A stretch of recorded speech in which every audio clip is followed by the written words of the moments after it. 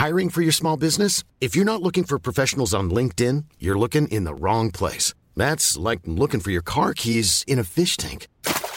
LinkedIn helps you hire professionals you can't find anywhere else, even those who aren't actively searching for a new job but might be open to the perfect role. In a given month, over 70% of LinkedIn users don't even visit other leading job sites. So start looking in the right place. With LinkedIn, you can hire professionals like a professional. Post your free job on linkedin.com/people today.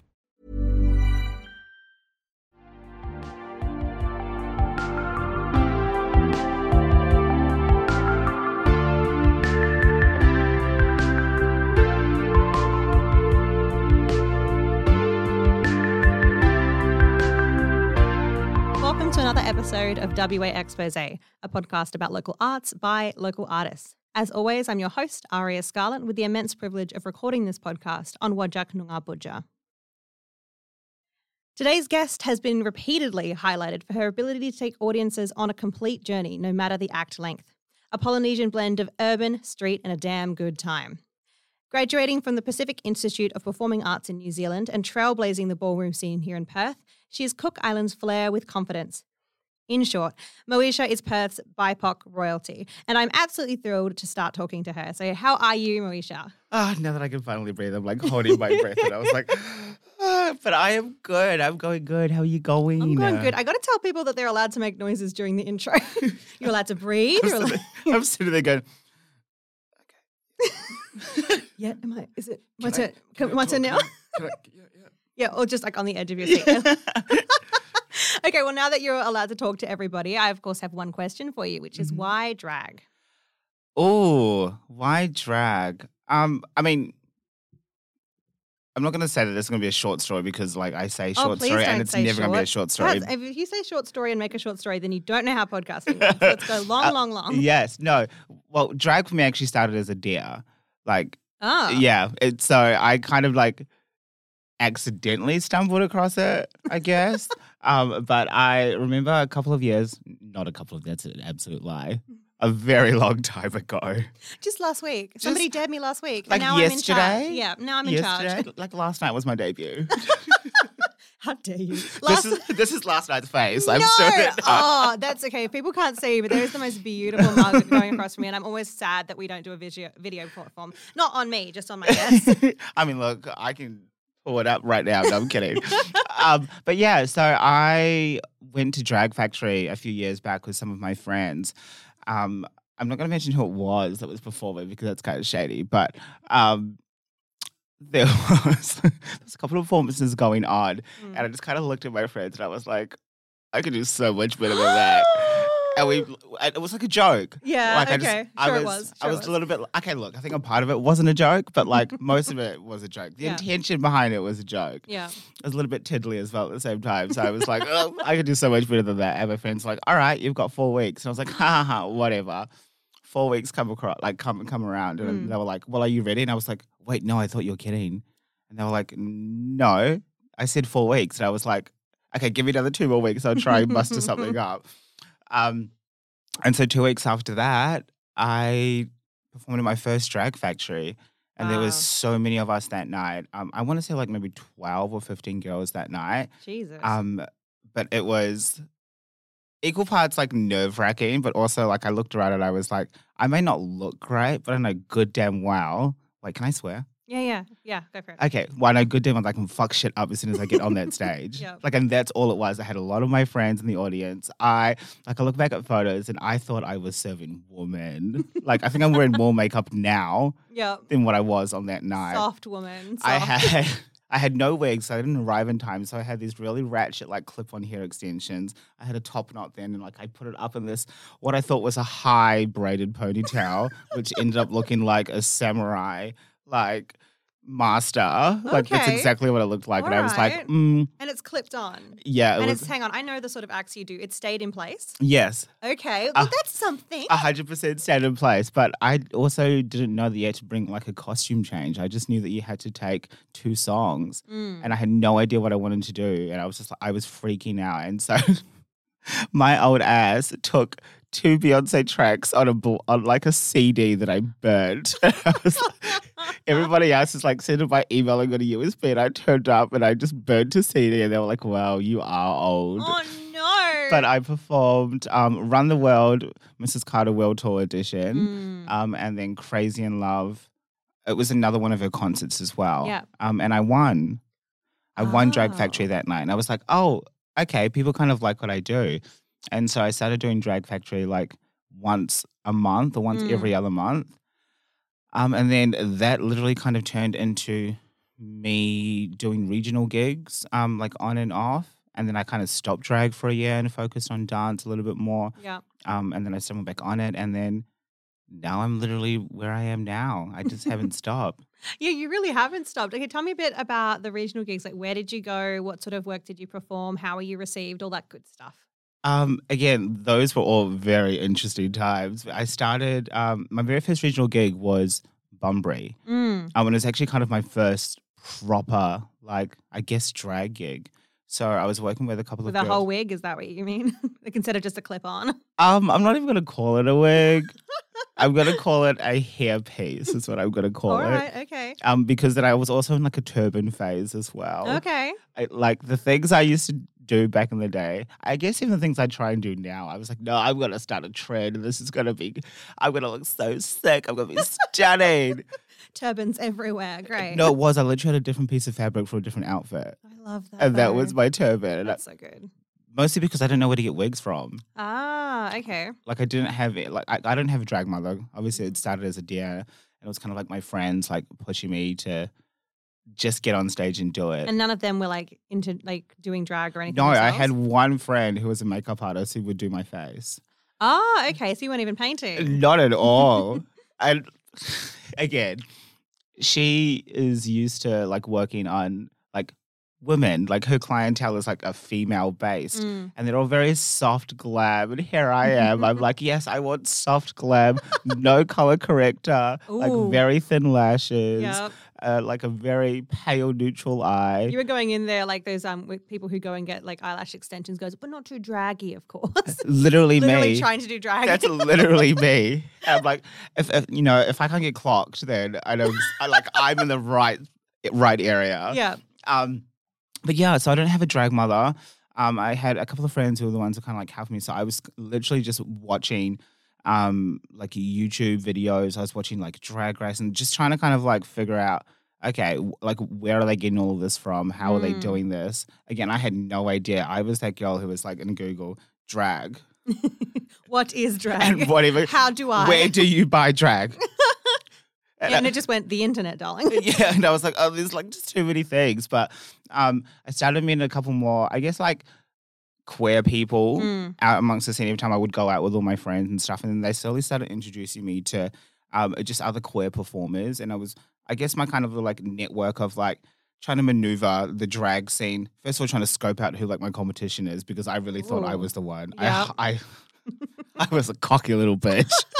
And I thought I was like no one knew who I was. Yeah. I mean, I guess people still don't know who I am, but I really thought I was like the one, because I won like three or four drag factories, and I was like, I'm unbeatable. But you won your very first one, which is obviously based on like your incredible performance skill more than it was like your access to good or better drag, quote unquote, all of that crap. So hang on. We're spiraling into all of these beautiful places, which I love. But I'm like, I have 7 questions and we've already gone over here. We're in Bunbury, and that's like where you started your regional performances. Is there a reason that you like stepped away from doing stuff like in Perth in the inner city? Well, mostly because one of my cousins, she's also I work with her now. She runs our Big Mouth Productions. So she was, I guess, kind of building her business back then as well. This was like, like 8 years ago, I think, 8 or 7 years ago. Insert date here. Yeah. 19 BC, back in my day. And so she was slowly building her, like, I guess, Southwest, like, portfolio. And so she'd done a couple of regional gigs down there, but they just were not it. And when she found out that I started doing drag, she was like, you need to come. And I was like, I don't know how to do makeup. I don't know how to do this. I just know how to perform. She's like, it's fine. The other girls can help you out. And I was like, okay, sure. Yeah. So I had never met any of these other girls going down. And then we get to Bunbury, we check out our space, we like rehearsed our number, and it came time to do makeup. And again, throughout the entire day, they're like, no, we'll help you get ready. Like, it's totally fine. We can do your face. Like, I knew how to do like a really simple, like smoky eye. And they're like, it's fine, we can do the rest. And I was like, perfect. So I had like my little toiletry bag of like makeup, which I thought was makeup. Now I look at it and I'm like, girl, no. No, it's like Cole's makeup, not the same thing. I was like, no, but a concealer and a little square sponge. I'm like, no. So we're getting ready, and I'm going a bit of a spiral, but now things are just like unfolding. But Go. Remember, we're getting ready. I had finished my eyes, so here I'm thinking that I'm like puss. Like I look at my eyes, I'm like, this is Womana down, and I've got all this glitter on my eyes. I'm like, oh my gosh, what is that? I was like, craft glitter, and they were like, wait, what? I was like, yeah, just like eyelash glue and put like glitter on it. Again, silence. I didn't say anything, and then it came time to do my base makeup, and they wouldn't let me look at my face until like we had finished. And so they're like going at it. And here I'm assuming that they're using my makeup, obviously my color. So I'm assuming that they're doing that. And like there's all this powder everywhere. And they're like, all right, girl, you're done. And I turn around and they had used their colors on me. White girl face. So my face was white from the neck up and my body was, and it was like midsummer as well. So like, a brown girl like me, we tan up really well in summer. So it was like a floating head on a brown body.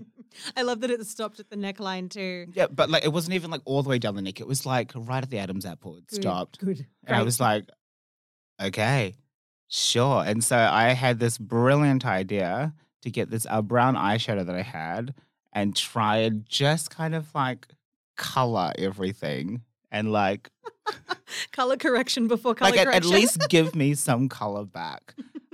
Look, I still got paid. I still portrayed that night. I looked horrible, but you had craft glue on your eye. I had craft glitter with eyelash glue. Of course, okay? Get me right. And I had about 3 turban changes that night as well. Oh. Yeah, look. All of them with like a little white powder rim across them by the end of it. Yeah. Mm-hmm. Yeah. But that's kind of how it started, like doing regional gigs. We started in Bunbury. And then I think it was like a couple of months later, we went to Geraldton. Also an experience. Yeah. Again, now it's fine when I go to regional places. Like last week I was in Esperance in Albany. And I guess I kind of know what I'm doing now. Yeah, of course. Whereas obviously back then, I still thought I knew what I was doing, and no one couldn't tell me that I wasn't puss. But even with a white ghost face, I made it work. I know clearly. It was white girl face with brown cow contour. It was not it. And was it like a very, because you said it was in summer too, so it's like a little Scoochie number as well on top of all of that? Yeah. Of course. The most body. Yeah. And then this just white face. I love it. It was so funny. I think there's like still videos floating around. Like I'm literally doing like a Nicki Minaj rap with a turban and a white girl face, and people are just confused. Yeah. And I was like, I'm confused too. Like, try being me. So is it in these moments that you're like, okay, I need to learn how to do makeup, or did like people start teaching you how to do it in your own colors? It was a bit of both. Yeah. Especially because I was white girl face. I sent a photo straight to one of my really good girls, the one who really put me, I guess technically she's like my drag mom because she put me in my first face. Yeah. But in your soft face? In my woman dainty face. I sent a photo to her and she was like, no. And I was like, well, it's on. And she's like, no. And so she was on who gave me the idea of doing the brown eyeshadow. I guess she didn't think I was going to do what I ended up doing. Yeah. But yeah, it was kind of a mixture of my friends and then slowly, again, just meeting more people and just asking questions. Like I love to talk and I love to ask questions, especially when it comes to things that I love and I really enjoy. And that's kind of how it was. And then I guess like fast forward to, I hate to use Drag Race as a reference, but it's okay. Unfortunately, fortunately, it seems to be a reference for a lot of people. Yeah. Yeah. I just guess the representation of different types of drag that's on there kind of like helped me to, I guess, kind of figure out what kind of lane I wanted to go down. So, and they were honestly probably one of the only reality TV shows that had a lot of people of color like front and center from the get as well. Absolutely. For all of their negatives that they have. Yeah. But like not only seeing that, I guess, representation of color, but just the fact that the people of color that were on that show, they weren't like clowns or they weren't like they were soft women. They were like their features were really enhanced. And I was like, okay, like I know I can't pull off this clown look, but maybe I can try this. And then it just opened so many, I guess, other doors for me in trying to emulate faces. And now I guess I'm at a stage with my drag and the way that I look. I'm really heavily inspired by a ballroom and the femme queens that are in ballroom. Just everything about femme queens. If I can emulate them in any or pay any sort of homage to them with my face and then get clocked for being a femme queen, I'm like, okay, my job is done. Completely. For people who don't know, can you tell us a little bit, obviously because you've got like great history knowledge of the ballroom scene, can you tell people a little bit about that and what femme queen means or meant and now means? Because I know the word's evolved over time. Yes. So I guess the word femme queen in itself, again, thanks to RuPaul's Drag Race, thanks to Drag Race, Drag Race is kind of, I guess, for lack of better words, like diminish the meaning of the actual word. So femme queen is the title that we give trans women. Femme queens in the ballroom scene, they're considered, they're royalty. They're the ones who started ballroom. Ballroom was started for trans women by trans women. It started as a survival for them to kind of be able to, if they could survive, I guess, in the ballroom world, they could survive in the real world. Yeah. And so anytime I kind of hear the word femme queen being just thrown around, just because I'm like, no. Yeah. Like, no. That's why I wanted to take a moment and like dig into that, because it's so much of, as much as the ballroom scene can be seen by a lot of people who've seen a couple episodes of Legendary and think they know what's up, as like something that's like this fighting cutthroat competition. It's really a celebration and a highlighting of like the amazing trans women of color who've like developed that scene. Yeah. Yeah, no, absolutely. And it's all about them. So yeah, I guess bringing like drag and ballroom kind of together is where I'm at the moment. Yeah.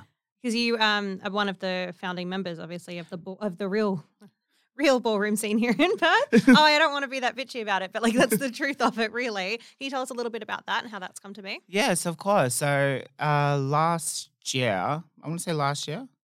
Yeah, this time's irrelevant now. It's our 2-year anniversary coming up. Yeah, so last year, there were voguing workshops, voguing dance classes that were started up by 2 of our community members. And like it was great. I guess it was kind of like them bringing their dance knowledge and talent and kind of merging it with voguing specifically.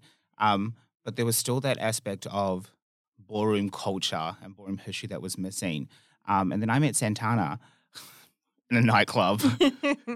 One of my cousins met her like previously at a nightclub as well. And they're like, no, you need to meet, well, they said you need to meet Toru. So Toru. Yeah. And they're like, okay, yes, come to the club. And so I had just finished a gig and I was in full slap as well. And of all places we were at Booty. Don't want to talk about it. We won't. Keep going. That's where we were. And the first thing she said to me was, femme queen. And I was like, no, bitch, but thank you. And that was literally how it all started. We met on a Saturday night. The next Wednesday, I had brought her along to the Vogue workshops.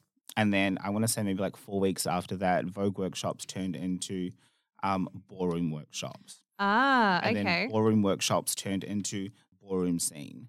And so Santana and I, we are, I mean, a lot of people, I guess, kind of like to clock me as being one of the founding members of the ballroom scene. I just like to think that I was at the right place at the right time. Yeah, okay. Yeah. I say that Santana is the one who brought ballroom culture here. But I always give thanks to Denise and Toots for actually starting VIP, for starting Vogue in Perth. Yeah. So I guess if they didn't start that, it probably would have been a more difficult platform for us to kind of try and maneuver. Yeah. But where VIP started to where ballroom scene is now, they're in 2 completely different places. So there was dance styles, and now we've actually got the history and the culture. And we've obviously just debuted our house as well in the last couple of months. So the House of Very Rain exciting. Yeah. is the first West Coast house, first West Coast ballroom house. And yeah, we're just kind of really out here just trying to really show ballroom culture for what it is as a culture and not some style of dance. And you can't see me quoting, but I'm quoting. You can hear it. Some style of dance that you can just do. Mm. There's a lot more like depth that goes into doing a couple of catwalks, duck walks, spins and dips. It's more than just that. Completely. Yeah. And so when people come to our Kikis or any workshops that we hold, they're all educated as much as we possibly, in the nicest way possible, be bothered to say, because it's really not up to us to educate you. Completely. It's 100% up to you to come with an open mind, come with an open heart and open head, and really just listen and pay attention. But it's also up to you it's what you do when you're out of the scene. Yeah. That research that you're constantly doing, that history that you're looking up on, and that education that you're not only giving yourself but also everybody else. Yeah, and taking off of the people who you like, otherwise you'd be demanding them off you, if that's not okay. Yeah, absolutely. And that's kind of where we're at with the scene at the moment. It's thriving. I will say that. Casually thriving, yeah. There's just been a lot of work that has gone into yes. Not only bringing up the ballroom scene and the entire community amongst it, but really kind of pushing our way through like the queer gay scene here in WA. Yeah, okay. Kind of going back a little bit, like last year before, during the whole BLM movement, and then obviously COVID also hitting at the same time, there was this, and again, I hate to reference Drag Race, but the spotlight that was kind of put on Scarlett Adams, there was a huge kind of spotlight and shift that was put onto, firstly, any person of color, and then any person of color that was in the arts or the drag scene or the dance scene. There was this huge kind of like light that was put onto us, both good and bad. I guess it was kind of split down the middle, and half kind of chose no, I'm staying in the shadows, I'm not coming out, and then the other half was like, no, I'm taking this and I'm running with it, and I'm about to show everybody exactly why we deserve this spotlight. Yeah. Shit timing that the spotlight came only because of this, but we were just like, no, I'm a very strong believer in everything happens for a reason, and so there was a reason why it came at that specific time, and we all just kind of I took it amongst my own drag, as well as doing it with the ballroom scene. And because of that, we haven't stopped. Yeah, it really was. I often refer to that moment as like a pressure cooker within our scene. Yeah. Just within queer arts in general, it really forced us to look inward and be like, what the fuck are we actually doing? And what do we want this scene to look like when the borders open again? Because we didn't have that influx of talent and artists and creativity from other spaces. We really had to be introspective within ourselves. Which was really important, and it needed to happen. So I think you're very right in everything happening for a reason. Because if it didn't happen then, we'd be so far behind now. Oh, absolutely. I mean, I still believe with not only myself and my drag journey and like the ballroom journey, I still believe that would be around. I probably don't think would be as known as we are now. Yeah. Just with all of that happening, everyone wanted to kind of book us. Yes. like they really wanted to book us. Not only myself as a drag artist, but also the ballroom scene and the house. Like they wanted to book us for every single thing. But I was quick to kind of realize that people, or I guess events, were wanting to book acts like us or acts like me to tick the box, and not because they wanted me to actually be a part of it. And it was a really weird kind of thing to try and navigate through, to try and figure out, okay, like, do these organizers actually have good intentions of bringing us on? Yeah. Or do they not? And also trying to understand, how do you figure that out?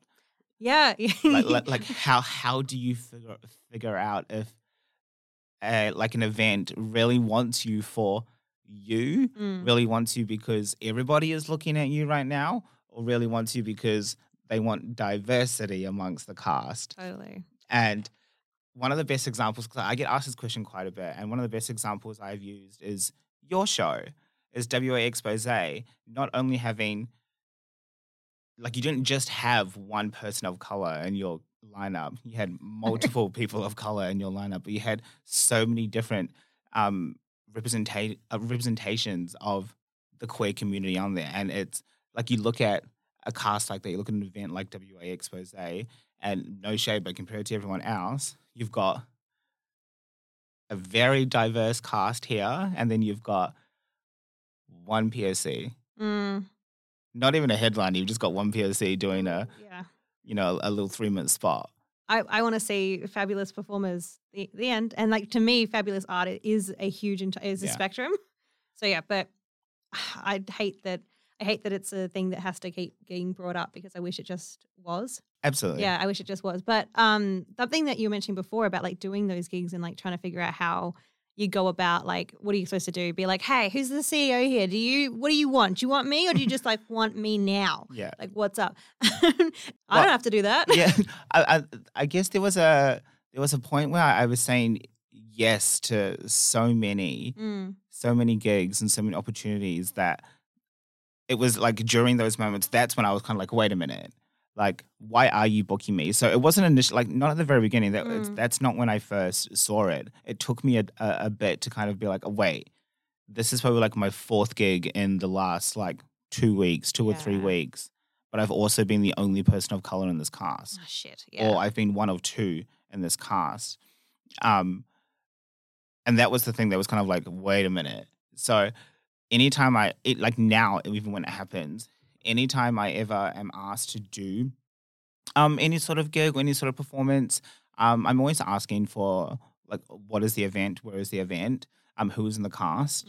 And I give my rates. I don't wait for them to say this is how much it's going to cost. I give them my rates straight away. And so I know if they really wanted me which I guess to some people it could sound a little bit, I guess, like cocky or arrogant. But like, to me, I think I've done not enough work, but I've done a lot of work to understand what I'm worth and know what I'm worth. So the moment I kind of give my rates over and they're like, yep, done, no worries, I'm like, okay, I know exactly what your intention is behind this. Yeah. But then they're trying to bring a budget into it and then try and negotiate my rates. I'm like, no. Yeah, don't bother. I'm like, no. Like, if that's what you're going to do, bye. Good.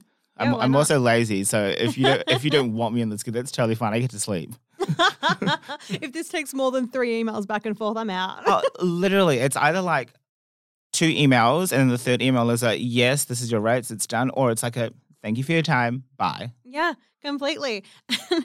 I always find it so interesting when people go like, oh, is it cocky? Is it like up myself to be like presenting myself with my rates? You wouldn't ask that of any other profession. And it's like something we really need to work on in Perth. It's that idea of being like, no, you're worth what you're worth. And we've had so many years of that being like degraded and pushed down so that they can afford to pay somebody else more or afford to line their own pockets more. Where it's like, you wouldn't ask a mechanic that question. So like, don't ask me. Oh, absolutely. I mean, it's such a huge hierarchy that's across the scene. And it's almost like, I guess to a certain point, it's almost like unspoken of. And so everyone's like, oh, wait, how much did you get for this show? Ooh, and I was like, wait, are we not on the same thing? And then you like think about it and you're like, oh, wait, no, that makes sense. This person has been doing this for this long. This person slept with this one. This person is in love with that one. Yeah. This one's dealer. So, of course, they're going to get more. I don't know. Those are all random shit. But like, it's from the outside looking in, that's exactly what it looks like. Yeah. Yeah. And your audience who you're performing to and every single person who goes out there and gives 110%, your audience doesn't know that you're getting paid on a gradient scale. Like, they don't know that. Yeah, because they think that them buying their ticket to your show is like getting evenly distributed between you and all the other acts. But the gag is it ain't. Never has been. Never has been. We are diving straight into the local art scene in Perth, and I really want to like get my sticky little fingers around that. But let's take a super quick ad break. Yes. And I need a drink of water.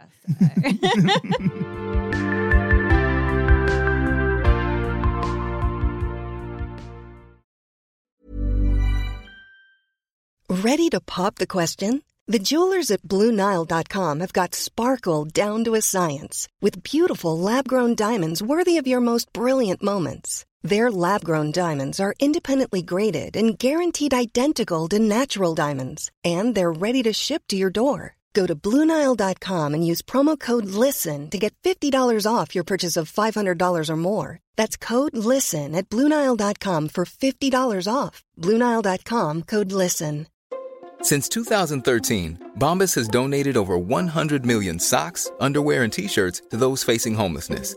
If we counted those on air, this ad would last over 1,157 days. But if we counted the time it takes to make a donation possible, it would take just a few clicks. Because every time you make a purchase, Bombas donates an item to someone who needs it. Go to bombas.com/ACAST and use code ACAST for 20% off your first purchase. That's bombas.com/ACAST, code ACAST.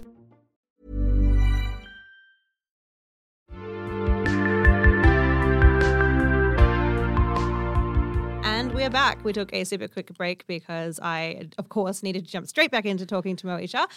We were already fingers deep in some sticky pies. We were fist first. Fist first into the Perth arts scene. And I kind of want to stay there because local arts, very clearly really important to me, creating the scene that you want to be in from the outside. So where do you currently see the scene in Perth? That's a big question. Go wherever with that. That's a lot. Where do I see the scene in Perth? I don't know, and I can only talk on experience and kind of what I've really been through and kind of seen. But I would say in the last couple of years, there's been, I like to think, a really beautiful blend of the drag scene and the burlesque scene really kind of merging. We're seeing a lot of drag artists amongst like the burlesque world doing burlesque gigs, like Mixed Burlesque WA, you know, like myself and Serenity were on the judges panel, so like the worlds are definitely colliding, and then vice versa. So I think that's really beautiful, and it's really good to see those two kind of scenes really merging. But I guess for myself, as someone who has, or someone who works in both scenes, kind of hearing the same like background bullshit going on in both scenes is a little bit upsetting, and hearing the same thing of there's not enough diversity in the drag scene, equally there's close to not enough diversity in the burlesque scene as well. And it's the same girls in the drag scene, and it's the same girls that are in the burlesque scene that are doing all the gigs. But the biggest thing that I've heard, I guess I've kind of noticed, is that it's not the ones that are in the scene that have the biggest issue. It's the ones that have nothing to do with either scene that have the biggest issue with it. And I guess to a certain extent, like I understand that because they're the ones paying for the show. They're the ones coming to watch the show. So like if they don't want to see the same people, then why are you going? Why are you going to that gig? Is it because it's at the club that you like to go to? Is it because it's at the venue that you like to go to? So are you supporting the venue, or are you supporting the acts that are up there? Yeah.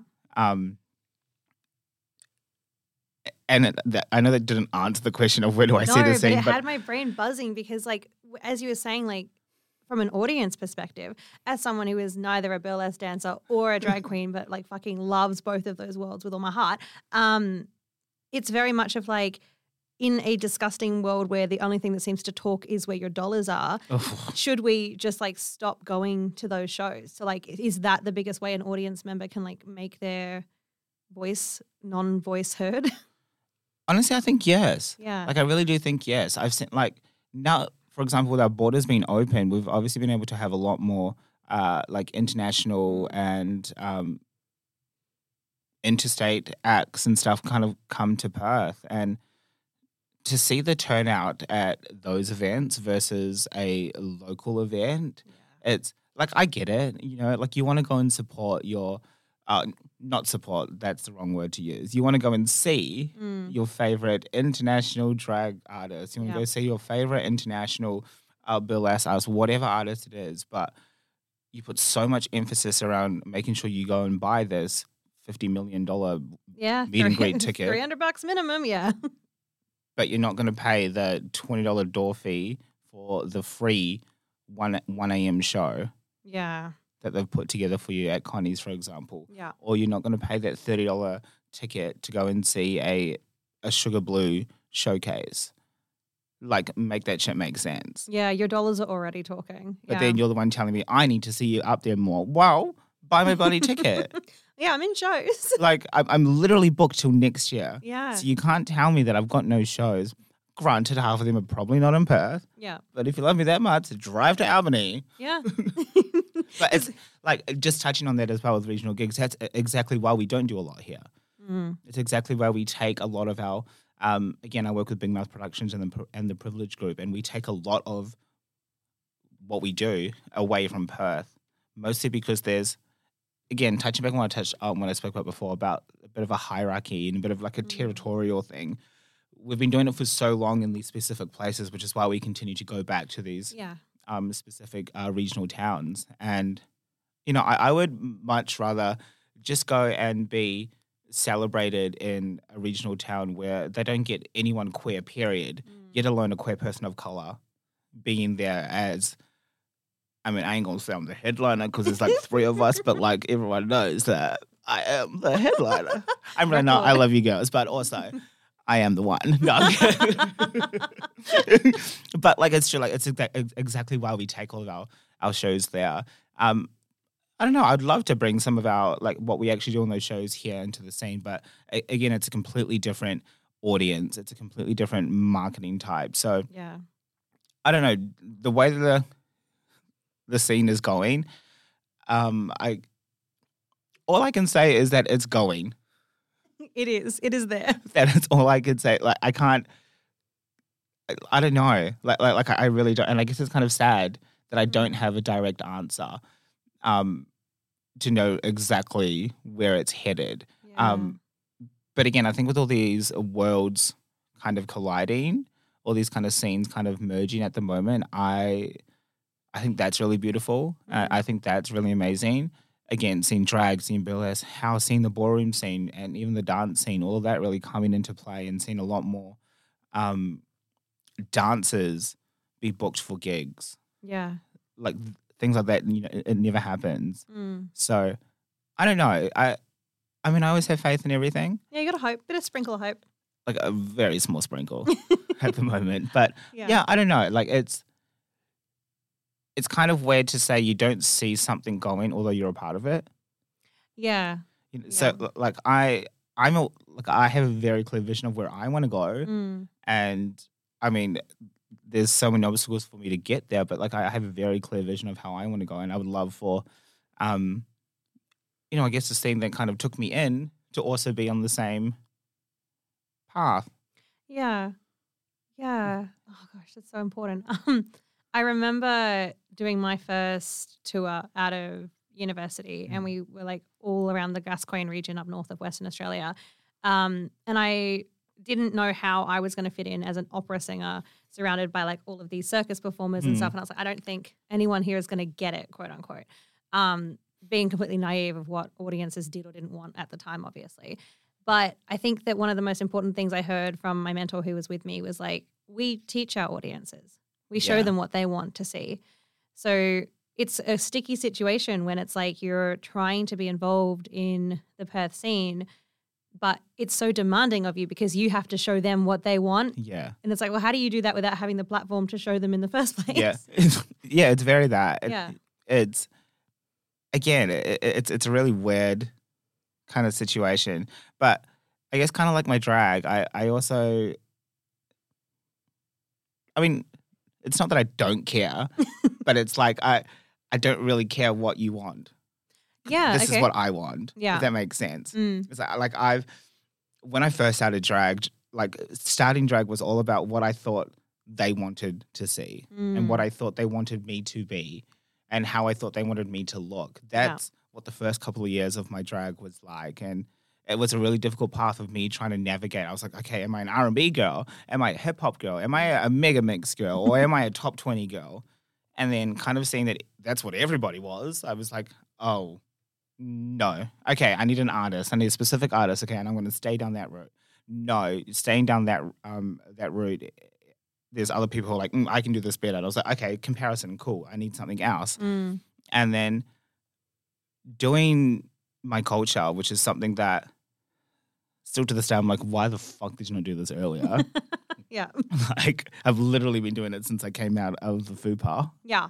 And I've only just started doing it again in the last couple of years on the scene. But showcasing my culture and performing my culture on the scene, like you said before, we're educating and we're teaching audiences. Not only am I educating and teaching audiences, I'm also educating and teaching the scene. And really, I mean, I don't want to sound like Nelson Mandela or anything, but like really trying to give like a little bit more hope out there, you know? Like, yes, fully, completely. You are. And it's, like I say it all the time, every time everyone asks me, like my drag is a lot more than me. And I've learned that. I know that my drag, just me being, whether it's showcasing my culture or whether it's just me turning up, me in the drag scene and my drag is so much more than just me getting my kicks off or twirling on stage and getting my check. Like, it is so much more. I think about it and I'm like, if I had somebody like me that I could watch, if I had somebody like me that was kind of embodying what I was feeling, like that change is, I don't know, like money can't buy that, you know? Yeah, completely. And as much as like you were talking before about it not being your job to teach people about the ballroom scene and like they need to come with an open mind and come already there, there's like that weird balance of being like, well, it's not my job, but if no one else is going to do it, then who is going to do it? Then who's going to do it? Yeah. Again, it's weird. Another really complex thing to try and like navigate through. I'm always the first to say, it's not my fucking job to tell you what to do, but I'm going to tell you. Still here to do it. Yeah. Like I'm still here to do it. Yeah. But it's very that. It's like, yeah. I don't know. It's like just going to events and, you know, performing specifically my culture and then the comments that, you know, and the things that people are saying after me. Like, I still, after all these years, I find it so hard to take a compliment. Yeah. I find it so hard because on stage it's like my comfort. So for someone, like for my performance that I made up 10 minutes before I went on stage. Don't tell them that. For someone to really feel something from that and for me to be like, I'm about 3 vodka Red Bulls in, I'm not quite sure what you're talking about. But it's like it's those moments I'm like, okay, like I understand that it's so much more than just what I do. Yeah. That's a lot. It's beautiful and amazing. I'm just like, why don't we just end the whole show? Throw everything in the thing. Never.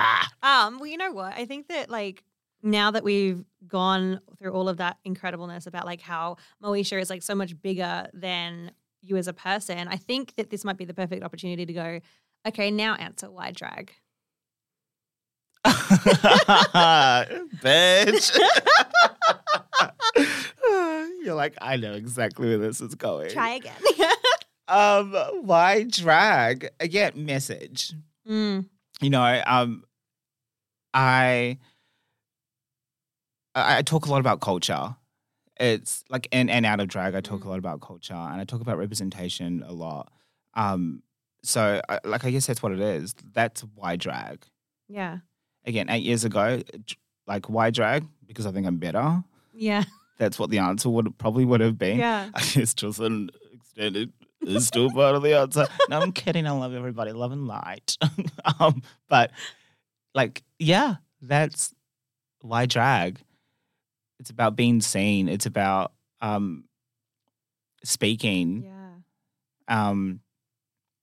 It's about representing those who feel underrepresented in an underrepresented community. Like, how does that make that make sense? How does that work? Like, you're trying to tell me that we're both gay, but you're more superior than I am? Hierarchies on hierarchy. I'm like, bitch, we both gonna get beaten up down the street, okay? Now the difference is, can you fight? Yeah, that's what I thought. You probably can't. But it's like actions speak louder than words, you know? So I don't have to be the person who is constantly, you know, resharing a post, who is constantly going on a live, who is constantly calling people out. Like, I don't need to be that person. Yes. Like, I can be that person if I want to, you know, but silence says a lot more. And I feel like me just turning up and me just kind of like being on the stage and representing like authentically me and not authentically anybody else. I guess that wouldn't be authentic then if it's somebody else. But like that to me speaks louder than sharing a post, and I'm not saying do not share posts or anything, but you know, do not repost things, do not, you know, don't like still do all of that. But when you're measuring my like allyship or you're measuring which no one should be measuring your anything. I guess they shouldn't, but like it happens even amongst my own community. You know, like it's happening because I didn't like your comment or because I didn't share your post.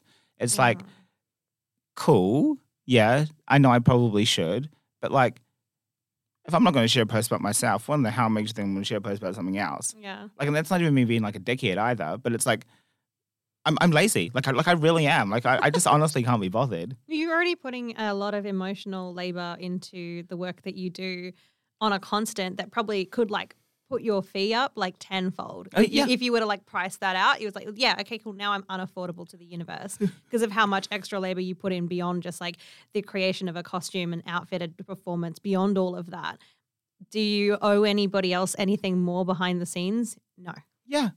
Absolutely. I mean, I think no. I don't think so. I don't think anyone You should be allowed to go home at the end of the day and like be like, I'm done. And I think that's what people forget. Like drag artists and just artists in general. I think people also forget that we're also just people. Yeah.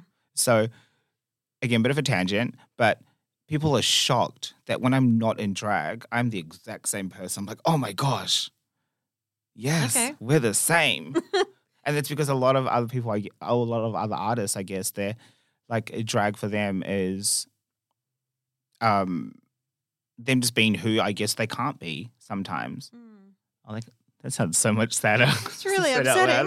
But like, it's true. Like, I guess like some people, I mean, even Moesha, she can get away with a lot more than what Toru can. Yes. A lot more. But essentially, like, they're exactly the same. So my humor and my, you know, like my cutthroat wit is the exact same with that human hair wig on and with this frizz mop I call Toru's hair. Like they're exactly the same. Yeah. And I think people forget that. Yeah. People forget that as artists that we want to switch off too sometimes. Like we want to, after the gig, I don't want to stay around and get absolutely trashed with you. Yeah. I want to take these lashes off and this makeup that has been on my face for the last 10 hours and my balls that are pulled so far up my ass. I want to undo them. Yeah. I want to actually, although I'm a soft dainty woman, I do want a man spread. Yeah. You should be allowed to. Like, it shouldn't be questioned. Yeah. The idea that any artist who's working the way you're working owes anybody beyond the time that you spend in front of them. It's like, yeah, sure, but pay me. You want more? Come with the money. Yeah. I was like, oh, okay, so you want me to hang around? Cool, that's about an hour and a half. All right, got it. So I want at least 16 drinks and then at least split the Uber with me. That's base. I'm talking fees. I'm like, I'll be invoicing you later for like the time and energy that you want from me right now. Just the time and energy. You just worked everything else. Yeah. This is an extended meet and greet and we'll charge you as such. Extended meet and greet. That's what they want. That's it, right? Yeah. No, it is. It's exactly what they want. They're like, oh, can we take a photo? How much money have you got? Yeah. Sorry. Because I know some people who are charging $350 for them. So like, I mean, I've heard that a couple of like artists, I'm not entirely too sure if they're like local artists or if they're like international or national artists, but some of them literally have like the little square mobile. Oh, that's so camp. Like, I want that. pay pass thing on them. And so if anyone, like if they're out in full drag and they want a photo with them, they'll pull it out and charge them. And I'm like, I want to get on that level. I love that so much. I love that. Like I want to get on that level. That's so good. I'm like, you know, just pay ID me, babes. You don't need to pay pass it. Just pay ID. Yeah. I'll take cash. I'll take money in the form of food or a drink. No, not drinks. Plural. Thank you. multiples. Okay, well, I think that like everything that you've said today has like filled me with so many awesome things because it's just like this power of the message of Moesha and her being like so much bigger than you, but also being the same person as you at the same time. It's all so incredible. And unfortunately, we have to wrap it up. And it's killing me to have to do that. But where can people find you on the internet that you're not going to repost their stuff from? My Instagram is at the.moesha, and attached to that is all of my social actually, no, that's a lie. It's only my other Instagram pages that are attached to that. They'll all be in the show notes, and just like be fully aware you are not getting a message back. Honestly, like I'm terrible at replying back. So no, that's a good thing. Unless it's really important to me, which sounds really horrible, I will give got a response. Because this is important to me. Okay. If it wasn't, I would have been like, sorry, I'm so sick. On that, no one message me and ask them to message Moesha. I won't. I'll lose my privileges so quickly. I'll invoice all of y'all. Do it. Thank you so much for being on the podcast. Thank you for having me. You've been an absolutely delightful guest. And we'll hear from whoever the hell else next week.